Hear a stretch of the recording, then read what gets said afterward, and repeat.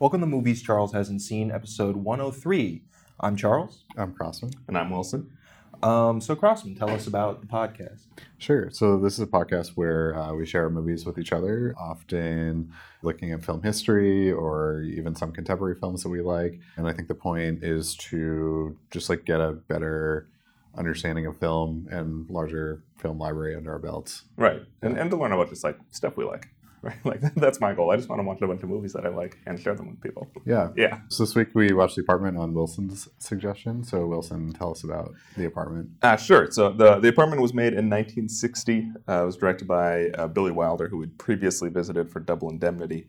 It stars Jack Lemmon as Cece Baxter and Shirley MacLaine in what I believe is her screen debut as Fran Kubelik, and also Fred McMurray, who we saw in Double Indemnity earlier. Jack Lemmon plays the Baxter character, who is an insurance adjuster or evaluator or something at a giant insurance company. He has gotten roped into lending out his apartment in some early unprofitable version of Airbnb to the various executives at this company so that they can participate in their illicit affairs with numerous women. He, in the meanwhile, falls for the Shirley MacLaine character, Kubelik, who plays one of the elevator operators in his building. He learns that she is having an affair with his boss's boss, the Fred McMurray character, and drama and romance unfolds from there. This is mostly known as a proto-feminist take and a proto-rom-com, and I think it mostly fits that bill. And it's also one of Billy Wilder's most popular and famous movies, so it feels like something significant that we should be watching. Charles, what do you think of The Apartment? I enjoyed The Apartment. I did feel like I Super. liked the first half a lot more than the second half. Like before people start committing suicide? Or Yeah, almost I committing did. suicide? So I knew nothing about this movie. I hadn't even heard of it before you suggested it, actually. Really? So I went in with no expectations or like I had no idea what was about to happen or like I didn't even know it was a comedy movie, really. Yeah. So it was a pleasant surprise. Like it was pretty funny, like right off the bat and all that, right? But then things went straight from 0 to 100 immediately, and I'm like, "Whoa, what is happening?" Like she just tried to kill herself, and then I don't know the humor in the rest of the movie just all seemed very incongruous with what was happening on screen and what they were dealing with, and then it just felt it just kind of grated on me a little bit. The lightheartedness that they treated the subject matter. And there were definitely scenes that felt like they were dragging on a bit too long after the suicide attempt scene. And so it kind of felt like the movie was maybe a half hour longer than it wanted to be, at least to me. So yeah, I liked the setup a lot, and I felt like it started to fall apart a bit once it really hit the fan. Okay, I hear that. You hadn't seen this one either, right, Crossman? No, yeah, this is new to me. Okay. How'd you feel about it? I don't think I love this movie. Yeah? Okay. I think our main character is like pretty likable. Well, that's Jack Lemmon. Like, yeah, that's his whole career, being likable. Well, wasn't he in the Out of Towners? Yeah, or the Honeymooners, whatever the film is. He's in like the original one. His most famous role is in The Odd Couple. He was the neat one. And then Some Like It Hot. Yeah. He might be right about that, though. Yeah. But yeah, like I'll look that up. His career is like being discussing. the likable guy. That's his whole thing. Oh, well, I was going to say, because in that movie, if I'm correct, he's very unlikable. Okay. He's kind of like a pretentious dick through the whole thing. Yeah, here he's pretty likable. But yeah, I don't know. It felt like he was like kind of reinforced. Like the critique of the film actually felt like at times it was like kind of reinforcing the things that it was like trying to critique. And There are moments that haven't aged great. yeah. Yeah. Yeah, I don't know. It felt kind of gross. It felt like it was like, I guess it was like accurate to the time of like how the patriarchy and white supremacy operates. But Yes. And because like the moment that stands out for me is near the beginning of the film when he's like chatting up Shirley MacLaine on the sidewalk, and he like lists out all of her personal information. Yeah, that was Because he- alarming. like that was insane. Like there's She seemed like she found was, it like, really kind of cute okay that with he had it. stalked her and memorized her personal information, including her social security number. And I'm sitting there like, what the hell is this? I Yeah. mean, that's kind of a problem with all rom-coms, though. Where You're you're right. just like the message from Hollywood, and not even just rom-coms, but just like from Hollywood movies and shows is just that you like set your sights on one person, and then you just like pursue them and then you get them. against all odds, and yeah, You wear them away until Yeah. they finally turn. kind of one of the reasons for getting Sarah Marshall like holds up. Yeah, that's a good in movie. that it's like the opposite, where you just like do everything to get away from somebody, and Right, and that's the correct thing to do, right? Like you should be doing that. Yeah. Getting away from them. Have you seen Getting Sarah Marshall? I have actually. That's a good movie. I like that yeah, I movie. liked it. Yeah. So I think that's a good point of contrast. But yeah, so here I think, I guess the intent of the movie is a good one, but I'm not sure that it holds up after so many years. Yeah, and like that's Yeah. one of the things we like whenever you meet a movie, especially a comedy that's that old. Like there's going to be stuff that is Comedy's just, tough. Yeah. comedy's really tough. And Billy 'Cause- Wilder directed his fair share, and a lot of them have held up better than a lot of other comedies. Yeah, But there are it's still things. like yeah. even in this one, I was like, I guess this is where jokes are, but because Right. they're like really hammy jokes. Yeah. So it's like, oh, okay, this is supposed to be funny. A joke. Yeah, Here's- it's like Where's I- the laugh track? Yeah.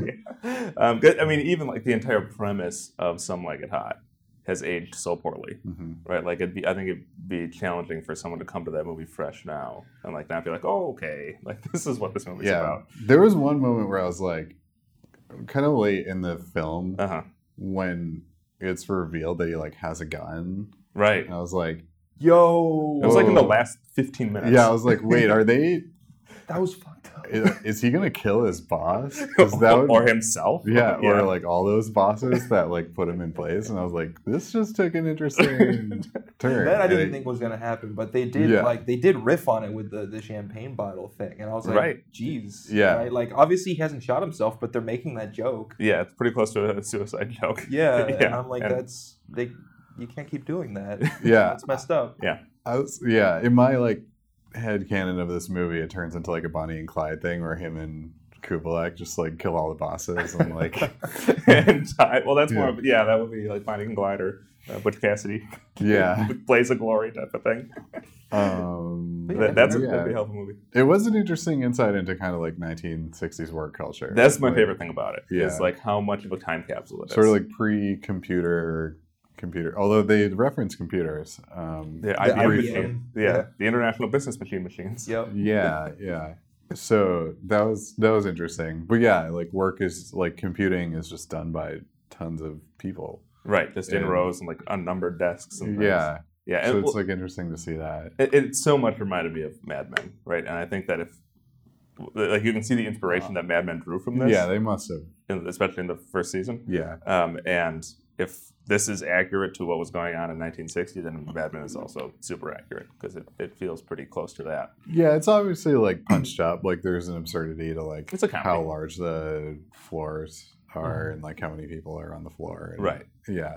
I mean, but the Um, broad tropes about like numerous extramarital affairs and like just keeping your work life and your home life like very, very separate, and just the rampant sexism and all that. Like that feels like it probably was pretty accurate. Yeah, and it's sort of the immunity that being rich like gives you. Yeah. That I don't think this film does like a good job of answering. Like none of the bad people in the movie like really get punished. Like the one guy gets divorced, but which in 1960 was very big deal and Mhm. ostracizing Mhm. to the person that it happens to. Mhm. But it doesn't feel like anybody like really. Those who deserved it didn't seem to get punished. Right. I think Yeah. like the arc of this film is really about the Jack Lemmon character learning to assert himself and like take some stock in who he is and Breaking out of the cycle. right, exactly. And the movie does that, and I think that arc I think is pretty successful. Kind of at the expense though of the women, right? Where he finds like professional success by throwing Miss Kublak under the bus, basically. You right? think so? Well, that's the whole point, right? His arc Yeah. is that he does do it, but then he regrets it and gives it up. Kind of, but Right. yeah, I don't know. He seems to get like a lot of success out of it. Yeah, I mean, and I it's guess only the my- very last seconds of the film just to be like, all right, now I'm Right. gonna do the Right, I right understand thing, that that's the which- point of the movie. I guess part yeah. of my problem with it was that he spent too long in that mode where he's still trying to Yeah. benefit his job. Because I knew that the arc was going to be him like breaking out of it eventually. That's Sure. where I thought it was building up to, and it was. But he lingered in that mode for way too long. Even after she tries to kill herself, he's Yeah. like still like he's still trying to he's like still pretend like that she cashing. was with him instead of the boss and Yeah, all he's that. still like cashing in on it. I read that so professionally. differently because Yeah. like that moment, like when she's recovering, I think is one of the strongest parts of the film. Because what you see there, I think how I read it is that he's not trying to leverage her suicide to his benefit. But even post that, he accepts the promotion, the director promotion. Right, but Yeah. but he's constantly protecting like her feelings and like her from the very negative response that the Fred McMurray character had. Right, like he is that's what he's looking out for. Where he could have been saying, "Oh no, this guy was a huge jerk. He said that he basically doesn't give a shit about you. You should come be with me instead." And he doesn't do that. And I think that's the notable part of that section for me is that he could have taken so much advantage of her when she's at this very vulnerable point, and Yeah. instead he doesn't. I don't read that as much in his favor as you do, because a lot of what he was covering for was so that his boss wouldn't be implicated in the situation. Yeah, that did seem like a big driving force for him. Yeah, or like even when he covered for the boss not like reacting to her situation at all, Mhm. I didn't read that as him like not exploiting her. I read that as him trying to preserve her relationship with the boss in case the boss still felt for her or something like that. That I guess I just haven't. I did not read it that way at all. Like I think that he was lying to protect the boss's image in Shirley MacLaine's eyes, right? Because he knew that she still cared for him, right? And he didn't want to bring that sadness onto her, which is why when he has, it's like, oh, I can't go visit her right now. He speaks so flippantly of her when they're on the phone, and he gives her this song and dance about, oh no, he's really worried about you and he wants to help you and da da da da da. And I think that seems a significant character moment for the Jack Lemmon character, right? Like that's what I'm pointing to here. Still feels like he's leading her astray, right? Like Well, he's should- lying to her. Yeah, he should like let her down harder. Right, but he's doing it with good intentions, and eventually he stops. Right, like I think that the ending is the conceit, and the ending of this movie is him being more honest with himself and more honest with Fran, and I think that that's significant. Right, you can't just say, "Oh, he did it at the last minute." Like that's the most important part. It's like Yeah. what's the messaging happens at the end. Yeah, I think it's that character is like challenging because he is like so likable, Mhm. but at the same time, you're like he's kind of doing terrible things Right. throughout the film. I mean, he is, Yeah. and then he learns and changes. Like that's what drama is. in a way, that's kind of like psychopathic almost. Like, In how so? well, he's so positive, such that he's like unable to see or even deal with people that are like taking advantage of him, or Well, is willing to sacrifice pretty major elements of his life to get ahead. Like in he slept in in the park for a night? corporate environment. Right, and I mean, and that's the central conflict in the character, right? Like that he has so little self-confidence and so little sense of himself that he lets all these people just run over him. Yeah, I mean, you could read it that way. You could also just read it that like he's willing to do these things to get ahead, such that I mean, it's there's a bit of like probably- sociopathy involved in it. It's probably both, but like sociopathy you associate with so much more like assertive charm, whereas he's a very passive character. He's allowing things to happen to him. He's basically He doing gets what people bulldozed say. for sure, but Yeah. like the intent seems to be to get ahead in his career. And- That's the benefit, but Yeah. I think once he realizes it's not worth it, which is again what the movie is about. at the It's very not- last seconds of the film, yeah. Right. Yeah. What the movie is about, I the know, message but- of I the know, film. I know. Yeah. Okay. Yeah. So, he figures out it's wrong, and like we know it's wrong the whole time. Like the movie never frames this as like he's being a savvy, cool operator here. It's No, like, no, that's not right. Like the No, movie sure. is constantly condemning these actions, right? And it's constantly about like, look at how much this guy is debasing himself for these rewards that aren't worth it, and look at what he's losing. I mean, on top of like the physical detriment of like having to sleep in the park and getting a cold, Yeah. but like he's losing so much of himself as he does this. And I think the perspective of the film is that he should take his apartment back, right? Like that's what he needs to do. He needs to assert that this is his space and his life and his person, and that it's not worth giving up that for the benefit of becoming an assistant director, whatever it is, to the Fred MacMurray character. That's how I read it anyway. But speaking of Baxter, what do we think of Jack Lemmon? Like he kind of carries the film. He's a central character. Have you seen a Jack Lemmon movie before? I don't think so. He's made a lot of them. I looked him up on IMDb, and I don't think any of the entries sounded that familiar. Okay. So, I mean, this is a good entry point for him, because it's one of his earlier works where he's still kind of like in the prime of his talent. Not that Dave's ever not in the prime of his talent. But what'd you think, Lemmon? Yeah, I mean, I very much liked his performance. He very quickly conveys himself as that kind of low confidence but very like goofy and likable character. And he's like that kind of awkward main character. So yeah, he conveyed that very quickly, and like I was on his side like immediately. Well, I mean, relatively on his side, because you still see what he's doing. You want him to figure out. You want him to do the right thing, right? Like you're rooting for him to do the right thing. Yeah. Yeah, exactly. Yeah. No, I mean, Jack, he's stood the test of time forever. Like that guy just had a career that I think lasted basically up until he died in 2007. I want to say he died relatively recently. I think it's to 2001. 2001. Okay. Maybe I read it wrong. But yeah, like this is a pretty important role in his career. The one he had before this was in Some Like It Hot, also with Billy Wilder, which I think ended up on the AFI #1 on the AFI comedy movie list. I think this one was up there as well. He was in The Out-of-Towners. He was? Okay. Yes, he's the husband that's like coming for an interview to New York.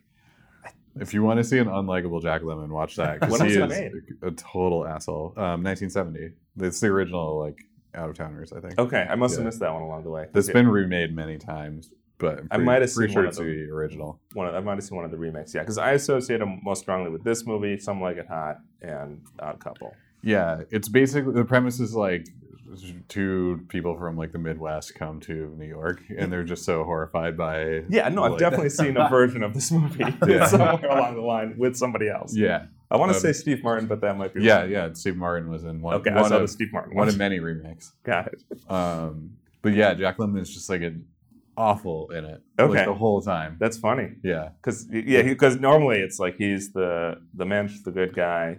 The neat one, yeah. Yeah, it's meant to play as comedic, but watching it 40, 50 years later, it's like, this is just like a total asshole coming to New York. Being an asshole. Yeah. Okay, that's funny. But yeah, like, I think to the point where you're like, I hope he gets stabbed. Like, yeah. Well, 1970, there's a non-zero chance of that happening. Yeah. But I think he's great here. Like, I think that he and Shirley, like, absolutely hold this movie together. And it wouldn't function with other people in those roles. And I guess what I noted on this viewing is how much of the character happens on his face. Yeah. Right? Like, he has this distinctive manner of speech and tone of voice and things like that, but so much of his talent, I think, happens when he's not talking. And you can see every little emotion play across his face. Good, like, goofy and innocent looks on his face. It's like when... the boss's boss was like kind of hinting that he wanted to use the apartment, and he's like totally like oblivious to this somehow. And I thought that was a hilarious scene. But you see his obliviousness, but then you also see him gradually realize what he's asking. Yeah, and you do it with so little dialogue, right? Like you see him make that shift without him saying anything about it until after he plays sick very realistically too. Yes, he does like a good job of like having a cold. Yeah, and I noted that throughout that whole sequence. And I think in sequences like that, you can see like the old Hollywood DNA in his acting style, right? That it's more physical, a little bit more theater influenced than you would see now. So he like has like very precise control of his body in a way that's sometimes missing, or sometimes like kind of has to be learned on the job in modern actors. And it pays off here because like there's so much that he does with the space and with the control of how he orients himself relative to other characters here. His really posture is very important to sell his character. Yeah, exactly. And then I believe this is Shirley MacLaine's first screen performance, and she would obviously go on to have a big giant career in in film, but I think she's great here. Like she feels like a veteran. She feels like she's been doing this for her entire life. What do we think about Shirley MacLaine, the Fran Kubelik? What really stood out to me was the scene where she's talking with Fred McMurray in Okay, the I was Chinese totally wrong. restaurant. She's done lots of stuff before this. But anyway, go ahead. When she's talking with Fred McMurray, when they first meet at the Chinese restaurant, her like little monologue scene there, I really liked her performance there because she like starts to tear up, and you can really see like the emotional effect that this relationship has had on her. And I thought that was a very powerful scene. So that specific one really blew me away. Yeah, I agree. Like she's great there, and you have like these great moments that Billy Wilder frames really well, like when they're cutting back to the New Year's party, and you see her just in the hat with the New Year's stuff going all over the place, and she just looks miserable. And he like centers her in a way that like features her performance really well. And I think there's so much more range to this character than we typically get in romantic comedies, and it feels like something that modern rom-coms could learn from. Yeah. How do you feel about Kubelik? Yeah, it's it's a good like tragic character. Like I think they do a good job of like like they say her faults, but it's like it feels like a realistic character, unlike a lot of other characters in the film. Yeah, there's a lot of like bigger than life kind of guys here, like all the bosses, the doctor, yeah, right, like the woman that Jack Lemmon meets in the bar on Christmas, who's like a clown basically.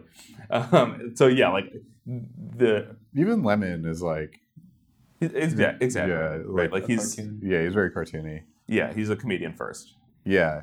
She has like a very human role in this film, right? Which I think is important. Like that needs to be centered, so she feels like a person and not like a prize. Because I think it's easy for that sense to overwhelm the film. Yeah, and it's easy to sort of connect with like her liking the person that she knows has betrayed her many times. Right. Yeah. And that again feels true to life, and that like it doesn't make like the movie doesn't make her look dumb. Right, like I think it would be easy to take a character like that is like, making the same mistake over and over and over again, and to have her look like infantile and trivial. Well, I thought the repeated jokes about her spelling were a bit unnecessary. Yeah, maybe. I thought those like were making her look actually dumb, and didn't really appreciate. They needed some sort of excuse for her to be like an elevator operator. I guess. Yeah, I don't know. Yeah, that's the only thing I could think of. Yeah, they didn't have to keep twisting that knife. They did it like 3 times. Okay, I guess I just read it as more of a joke, but yeah, that's a fair point. But I think that the way that she's characterized and like the way that she kind of carries herself with basic confidence that Jack Lemmon lacks here, it speaks to the depth of the character and like the respect that Billy Wilder is approaching, with which this character is being approached by Billy Wilder. I did kind of feel like she became a damsel just for the entire second half of the movie after she took the sleeping pills, because obviously they're trying to save her life, but then she kind of just floats around between scenes while Baxter is trying to like cover for his boss, and things like that. It kind of felt like she took a back seat throughout that part of the movie. Yeah, I mean she's just not featured as much as it becomes Baxter's story.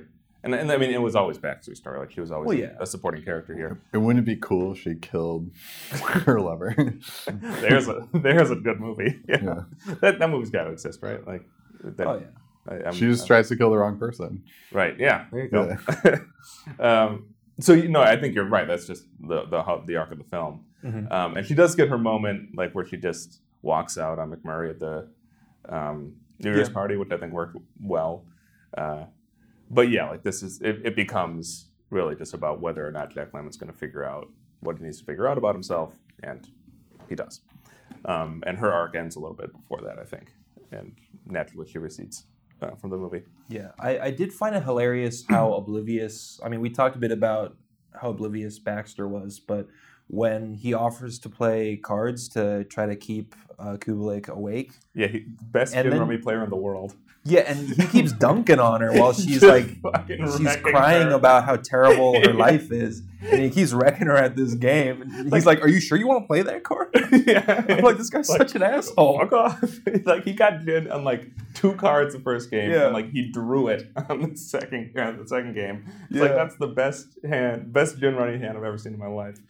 That just doesn't happen. Yeah, it was hilarious. I was trying to remember Gin Rummy, and I was like, It's phenomenally unlikely. I think you have a hand of like 10 or 11, like a big hand, Yeah. and they all need to be either sequences of 3 suited or like pairs, triples, or 4 of a kind. right. And you go back and forth, drawing and discarding until Right. you have like, So you can Jam. either draw a card from the deck or draw the card your opponent discarded. yeah, that's what I thought. Okay. And so like your hand, if you're done on turn 1, your hand would have to be all pairs, 3 of a kind or 4 of a kind, or all runs. Wow, you're so Of good the at same this. suit. It's like there's no way, Yeah. no way that would happen.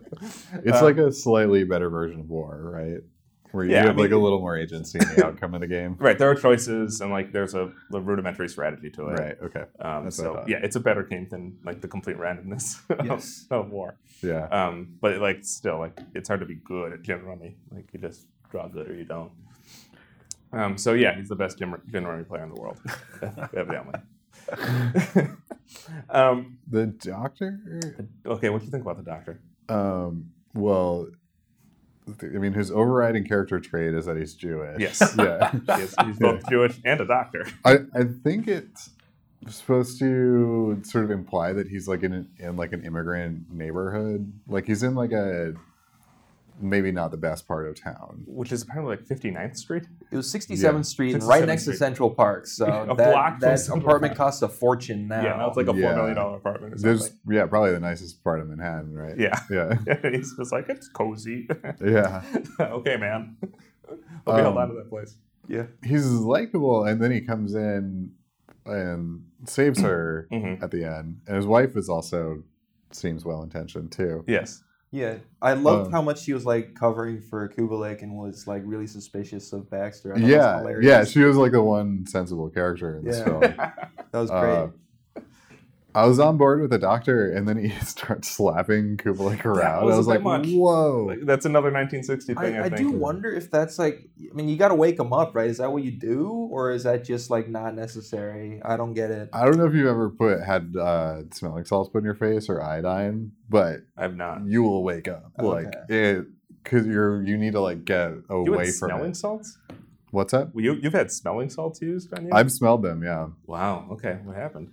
Someone just had them and they were like, "Here, smell it." Oh, you're awake now. Yeah. That'll do it. And even when you're close to them, it's like Potent. it's very potent. Because he cracked open like 3 of them. Yeah, and Yeah. I didn't it's see hard that. to describe, but when you're near them, you need to like get away from them. Which is the point. Yeah, Yeah. So you probably don't need it's almost like a burning in your nose. Yeah, Okay. Got it. So but not really. It's just like it's like Okay.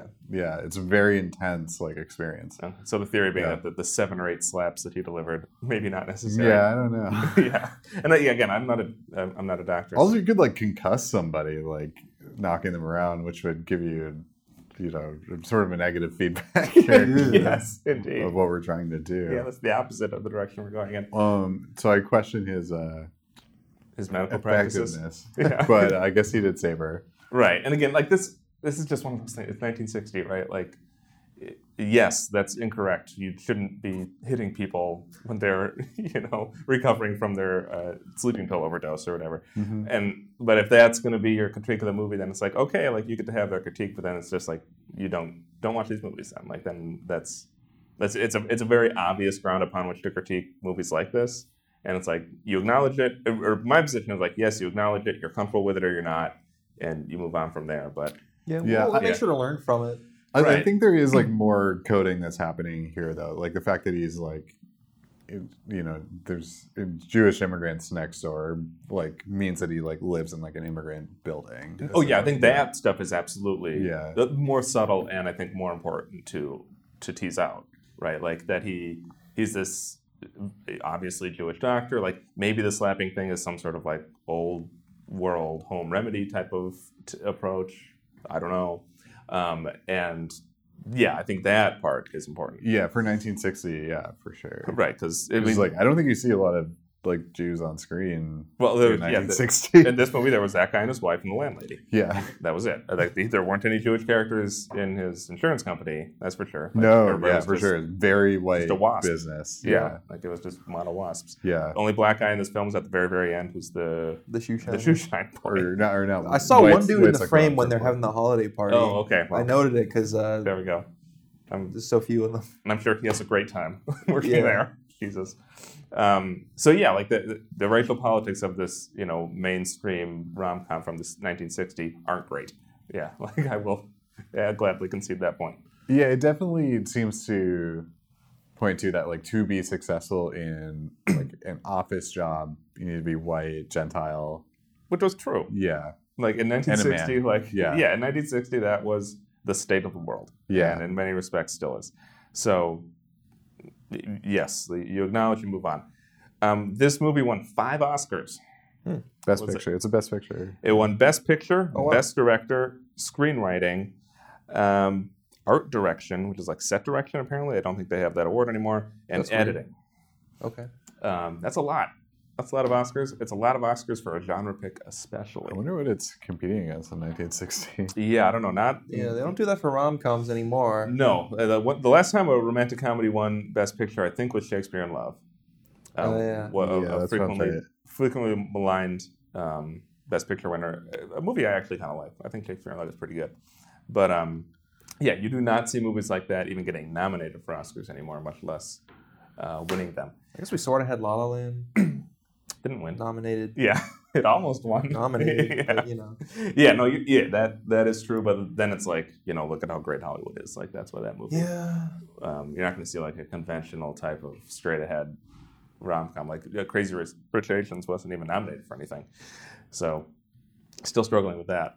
The one award that I think it most clearly deserves is screenwriting.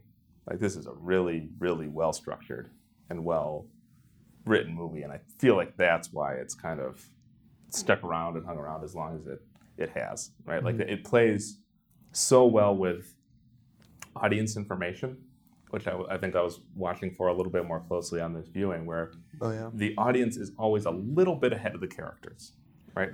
Even if it's just for like the space of one scene or even half a scene, there are many, many periods throughout this movie where we have more information than the characters do, and they use that to create so much tension, where we can see as two characters gradually converge and come to learn the thing that the other one did that the audience has known all along. And that's just such good structuring that they can find moments for that so frequently throughout the film. So like there is the moment where we know that Shirley MacLaine is sleeping with Fred McMurray, and we know that they're doing it at Baxter's apartment, but neither Baxter nor Kubrick knows either one of those other things. Yeah. Right? And we see how that's converging and how that's gathering tension. Right, and that builds up to the mirror scene, which I thought was great. It is great, right? Yeah. And I think there are so many little moments like that. Like even at the very end of the movie, we see the Jack Lemmon character toss the key onto the desk, and we see him pack his stuff up and start to leave. So it's this information that we have that McMurray doesn't for the space of like 15 seconds. Yeah. But it's still a high tension moment. It like puts us puts the audience in a place of control, I think, and in a place of like having information, right? That I think a lot of films,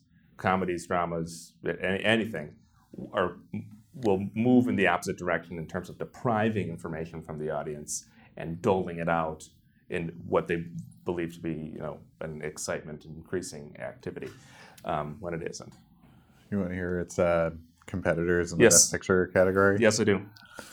Apartment is the winner. Yep. This is 1961. Oscars nominees include The Alamo Okay. with John Wayne. Yep. I don't remember that one. Elmer Gantry, Don't know what that is. Sons and Lovers, Oh, okay. and The Sundowners. Okay, so obviously one of those, Alamo I've heard of, at least, but one of those clearly towers above the rest. Yeah, these are probably all pretty forgettable. Right. Yeah. That is my guess. So and Yeah. this one, like, people still really like this is a popular movie to date. Yeah. So yeah, I think they probably made the right call there. If part of the point of the Oscars is to identify what's gonna, stand the test of time. This one definitely has. Yeah. Man, I bet the Alamo doesn't hold up really well. You think?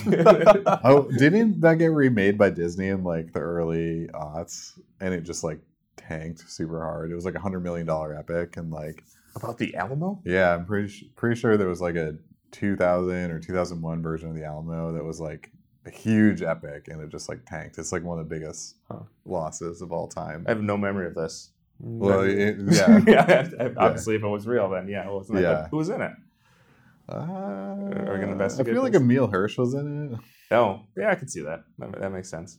I'm just making shit up. I don't know. I Okay. think so. But That's a bummer. Like, we don't get big giant westerns. 2004, Okay. Dennis Quaid, Billy Bob Thornton, But and Jason Patrick. it's just called The Alamo. Yeah. Okay, in 2004. I know nothing about this. How did you remember this? I just remember bombing really hard. Just the Schadenfreude available there. Yeah. Fucking Yeah. It's great.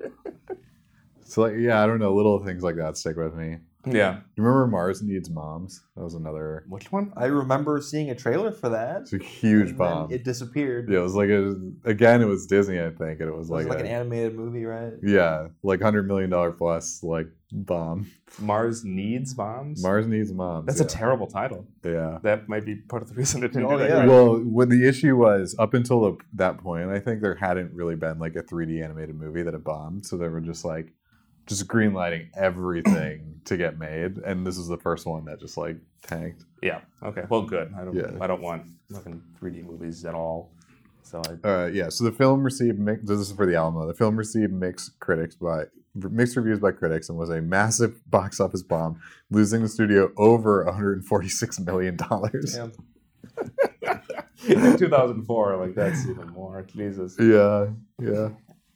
Okay. Well, that was not the case here because this this movie is still making money and was probably dirt cheap to make. It was $3 million.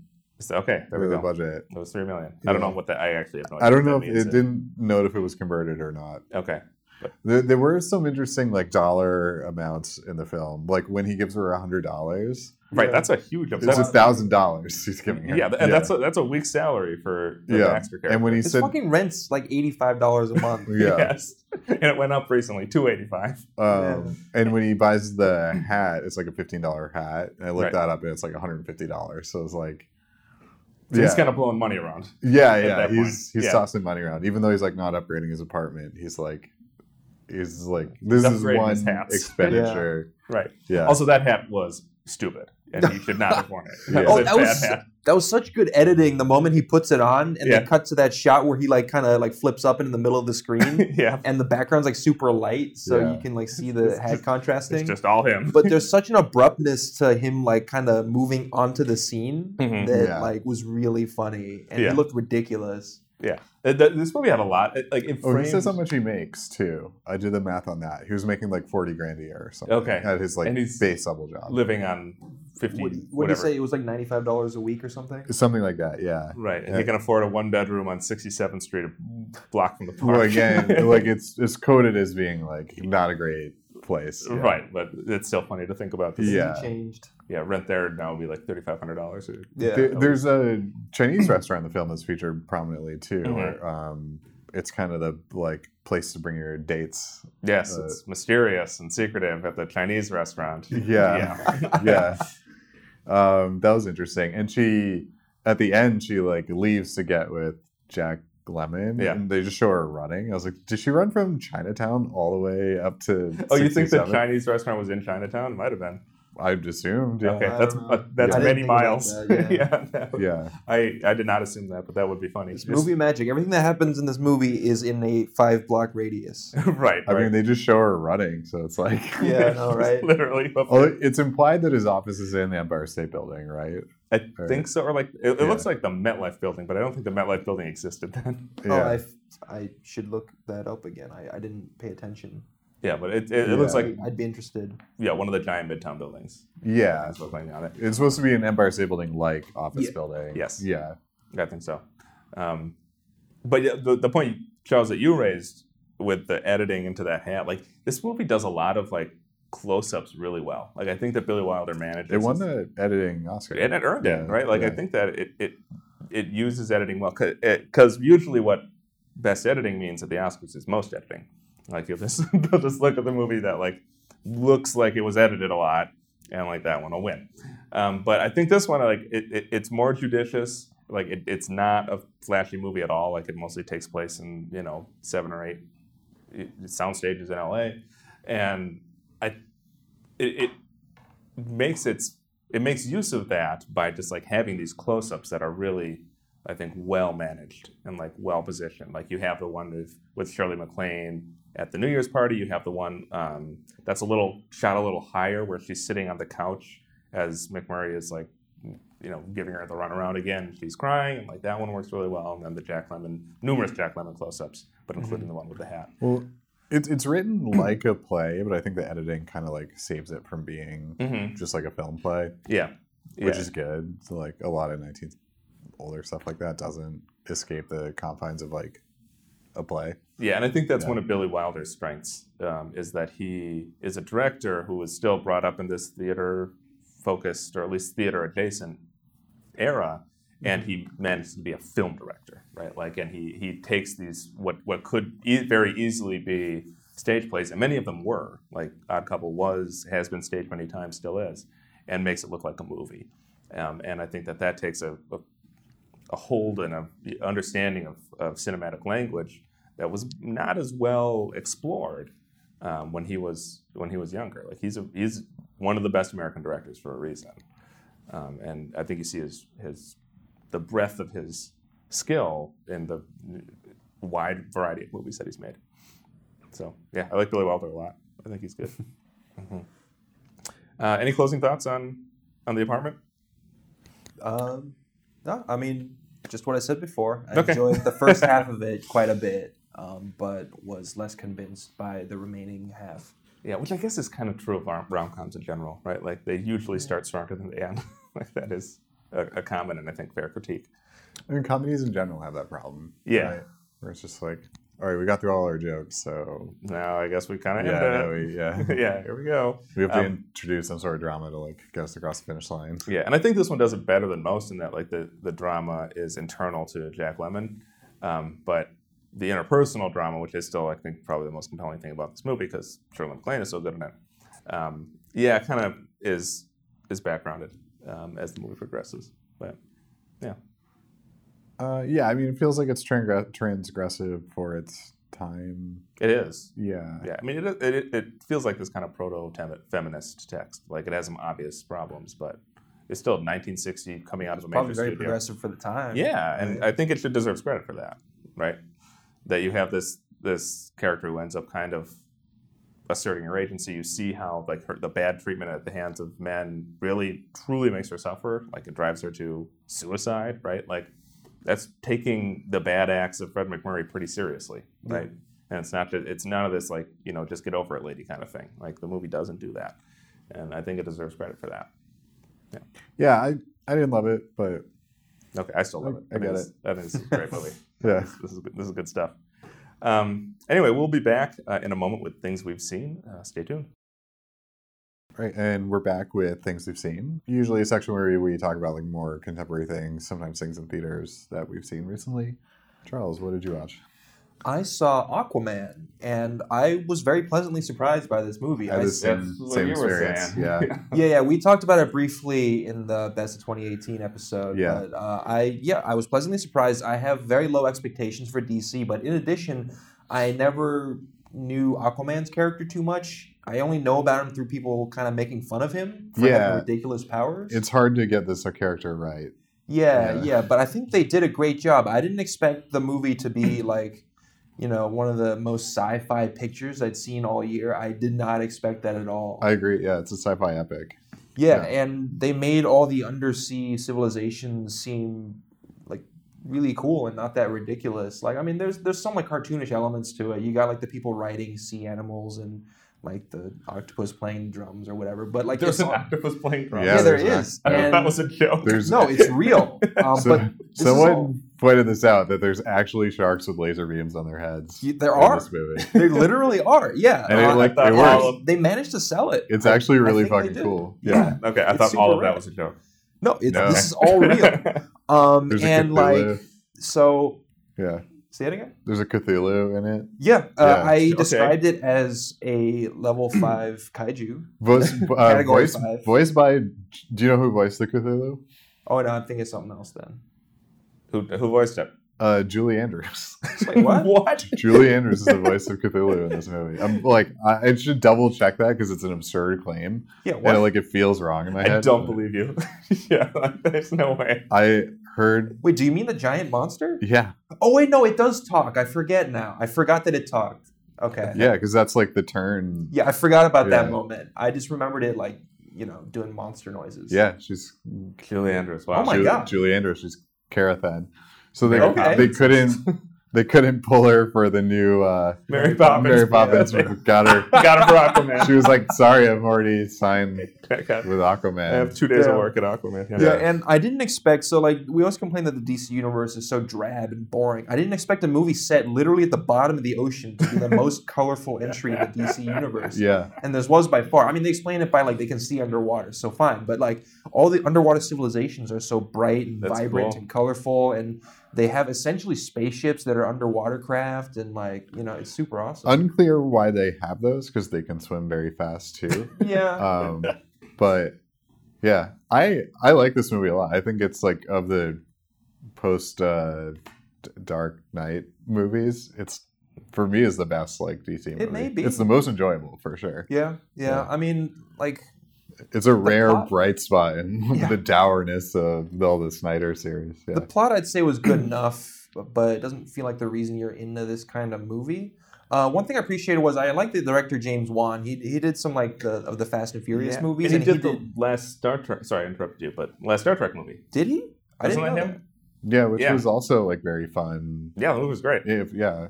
So he definitely knows how to do like a fun action film. Yeah, so I like what he did in the Fast and the Furious franchise, and he had some very fun directorial flourishes in this one. Like in the Fast and the Furious, they have a scene where The Rock like puts someone into a table, right, and they kind of rotate the camera, like locked onto the guy who's being flipped, so Right. the whole thing like turns. And he did that again in this one. It's a really fun effect if you Cute. use it very sparingly. Yeah. This is where Aquaman is like in Kmart jeans and like beating up all the Black Manta. Yeah, he's on the People. submarine, Yeah. and Yeah. one of the people he throws him into the side of the subway, and it does the rotation thing, and it's a Yeah. fun little move. As That's long as you cute. only do it once per movie, it's a fun thing to do. One thing I was really impressed by, well, they had some fun transitions in the beginning. For sure, yeah. One thing I was really impressed by was when they're having the action chase in Italy, and so the female character gets separated off into a separate chase from Aquaman, right? Mhm. So he does this thing where he's like filming Aquaman's chase, and then he kind of like pans the camera up and like zooms across the village to the other scene. So you know exactly where they're spaced geographically because he doesn't cut the camera. He just like flies the camera to the other scene. Okay. And it looks really cool and it makes the scene more clear. And I really appreciated that. That was a really cool like technique. And then he zooms back to Aquaman after the female character's chase is done. Okay, that's Amber Heard, right? Amber Heard. Yeah. Okay. Cool. I like Dolph in here. Dolph Um, Lundgren's in this movie? Yeah. Yep. Okay, now I'm actually sold. Okay. Yeah. He's Yeah. good. He was very like majestic CGI hair that Oh, like yeah. floats in the water. Yeah. Yeah, that's pretty good. Yeah. Okay, I didn't know he was in this. And Willem Dafoe's in this too, right? Yep. Willem Dafoe plays What a like a cast. major part of this. What Yeah. a cast. Yeah. Oh, that's pretty good.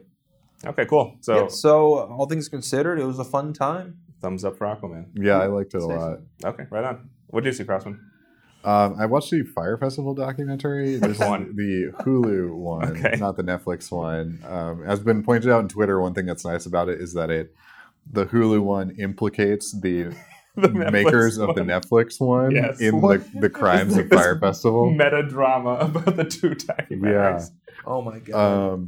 Yeah, I've been fascinated with Fire Festival since the event. I remember you talking about it. And this like really pulls back a lot of the like onion layers to what went wrong and the crimes that occurred.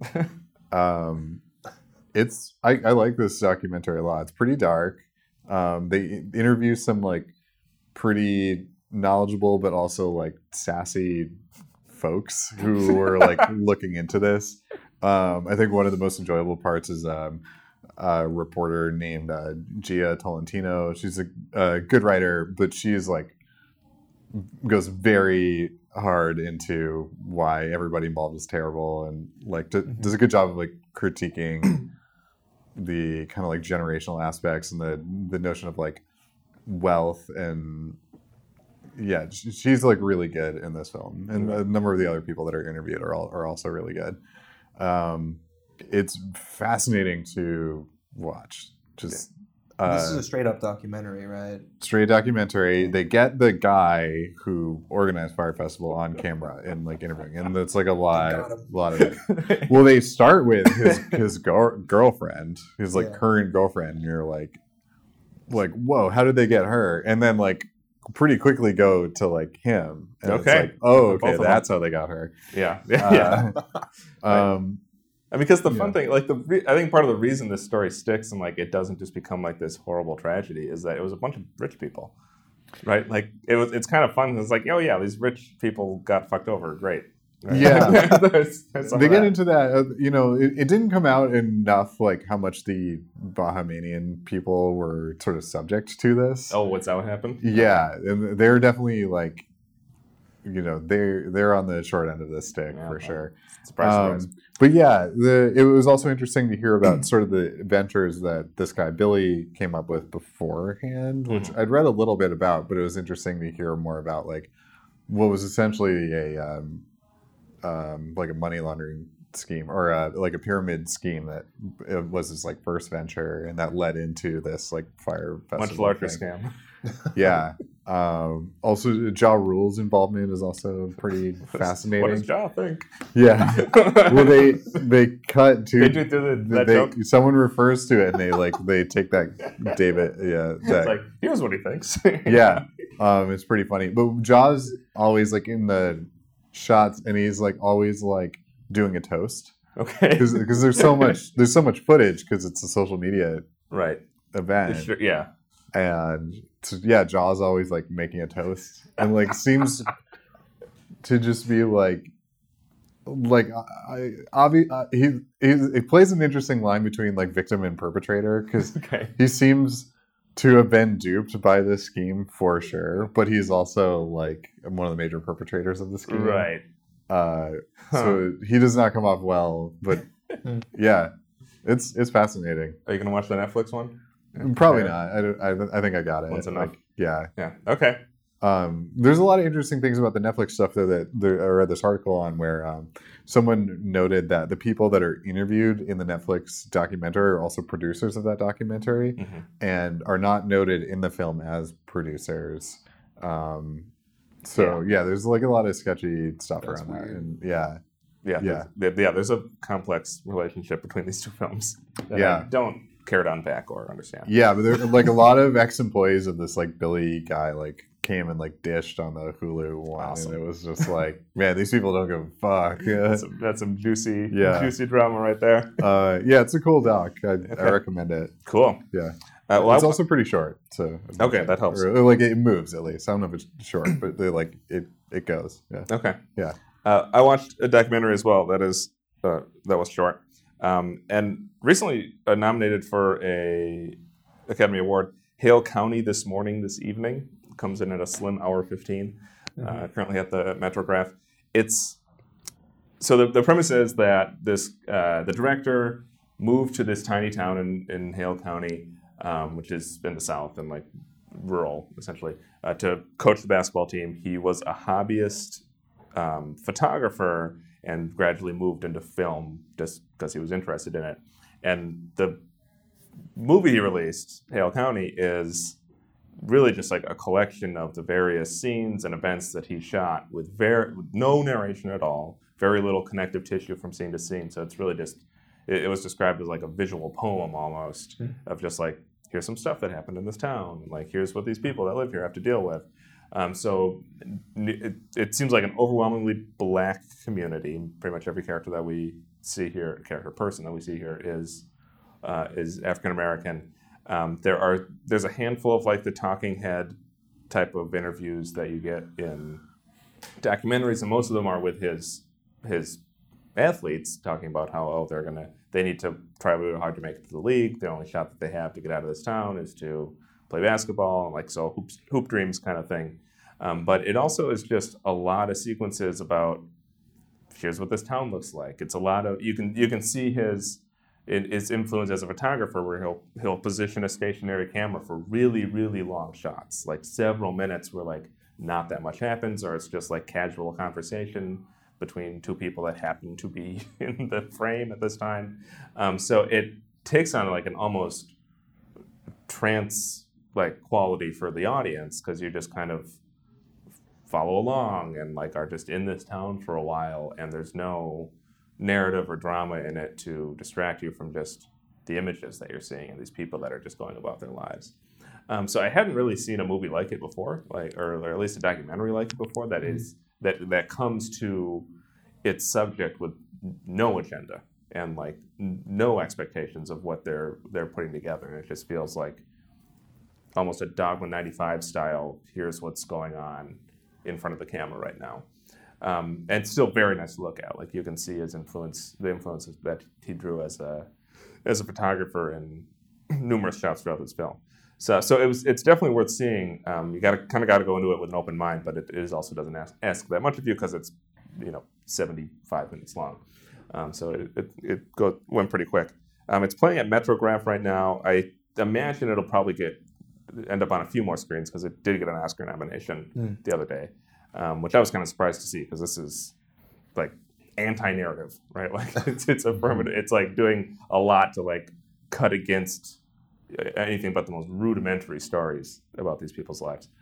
So I don't know if it'll win, but that it got nominated at all is extraordinary. You didn't find that it would get boring if it was just like a lengthy scene with like not much happening in it? You would expect that, and it doesn't. Like that's the thing. Like it just feels like so genuine and like so honest about what's going on, and you kind of like get in the rhythms of the movie. And it does a really good job of just like framing this like day in the life of this town kind of structure. There's one sequence where there's a couple watching TV on the couch, right? And the camera is situated such that you're like low to the ground, and there is a toddler just like running back and forth between the front of the TV and down the hall and back. And it does that for like a good 5 minutes. And like you hear their conversation in the background, you see this toddler like explore the space a little bit, and then it just cuts away to something else. And it's like unrelated to what was going on with this toddler and this couple. And the movie does stuff like that a lot. So if that feels like something that is interesting to you, and I understand if it is not, go check out Hale County this evening. It sounds like, have you heard of Leviathan? Yeah. Yeah, it's there's a doc that was like... well, are we talking about... Because there was a doc and there was like a narrative. The documentary. Film. Okay. The documentary is just kind of like captured footage on like a fishing boat. Okay, yeah, I think I'm thinking of something else, because there's a different movie called Leviathan. There's a narrative film called Leviathan. It's like 3 hours long. Yeah, there's a documentary, Leviathan, which is just like, my understanding is that they just like attached a bunch of like GoPros to a fishing boat, and like whatever they caught was like what went into the film. Right, and this is more like intentionally framed than that. Yeah. But in terms of the content that he ends up with, it I think probably does have a lot in common with what you're describing. The movie's called Hale County. This evening. Go check it out if you want to be the smart one during your Oscar party and say, hey, I saw one of the documentaries. It's worthwhile. So we talked about it last week, and it's still true this week, that we've shaken up our formatting a little bit. We had previously not let Charles pick any movies, and we've let him pick one, and now we're going to let him pick another one, and I think that's going to be our pattern from here on out. So the other rules still apply, that this is still movies Charles hasn't seen, so you're going to be picking something kind of blind. But other than that, the world is your oyster. So what are we watching next week? I've always been curious about the movie Moon. Yes. So I like to pick that, because I feel like I hear a lot about it online.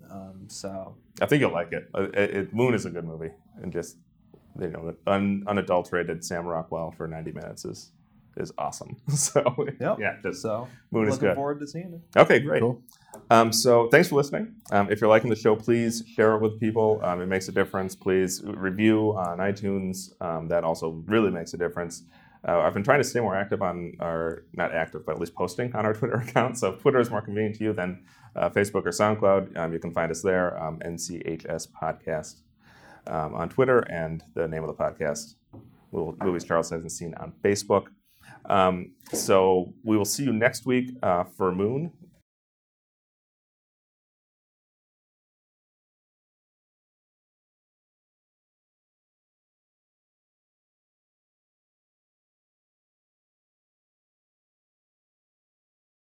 So long.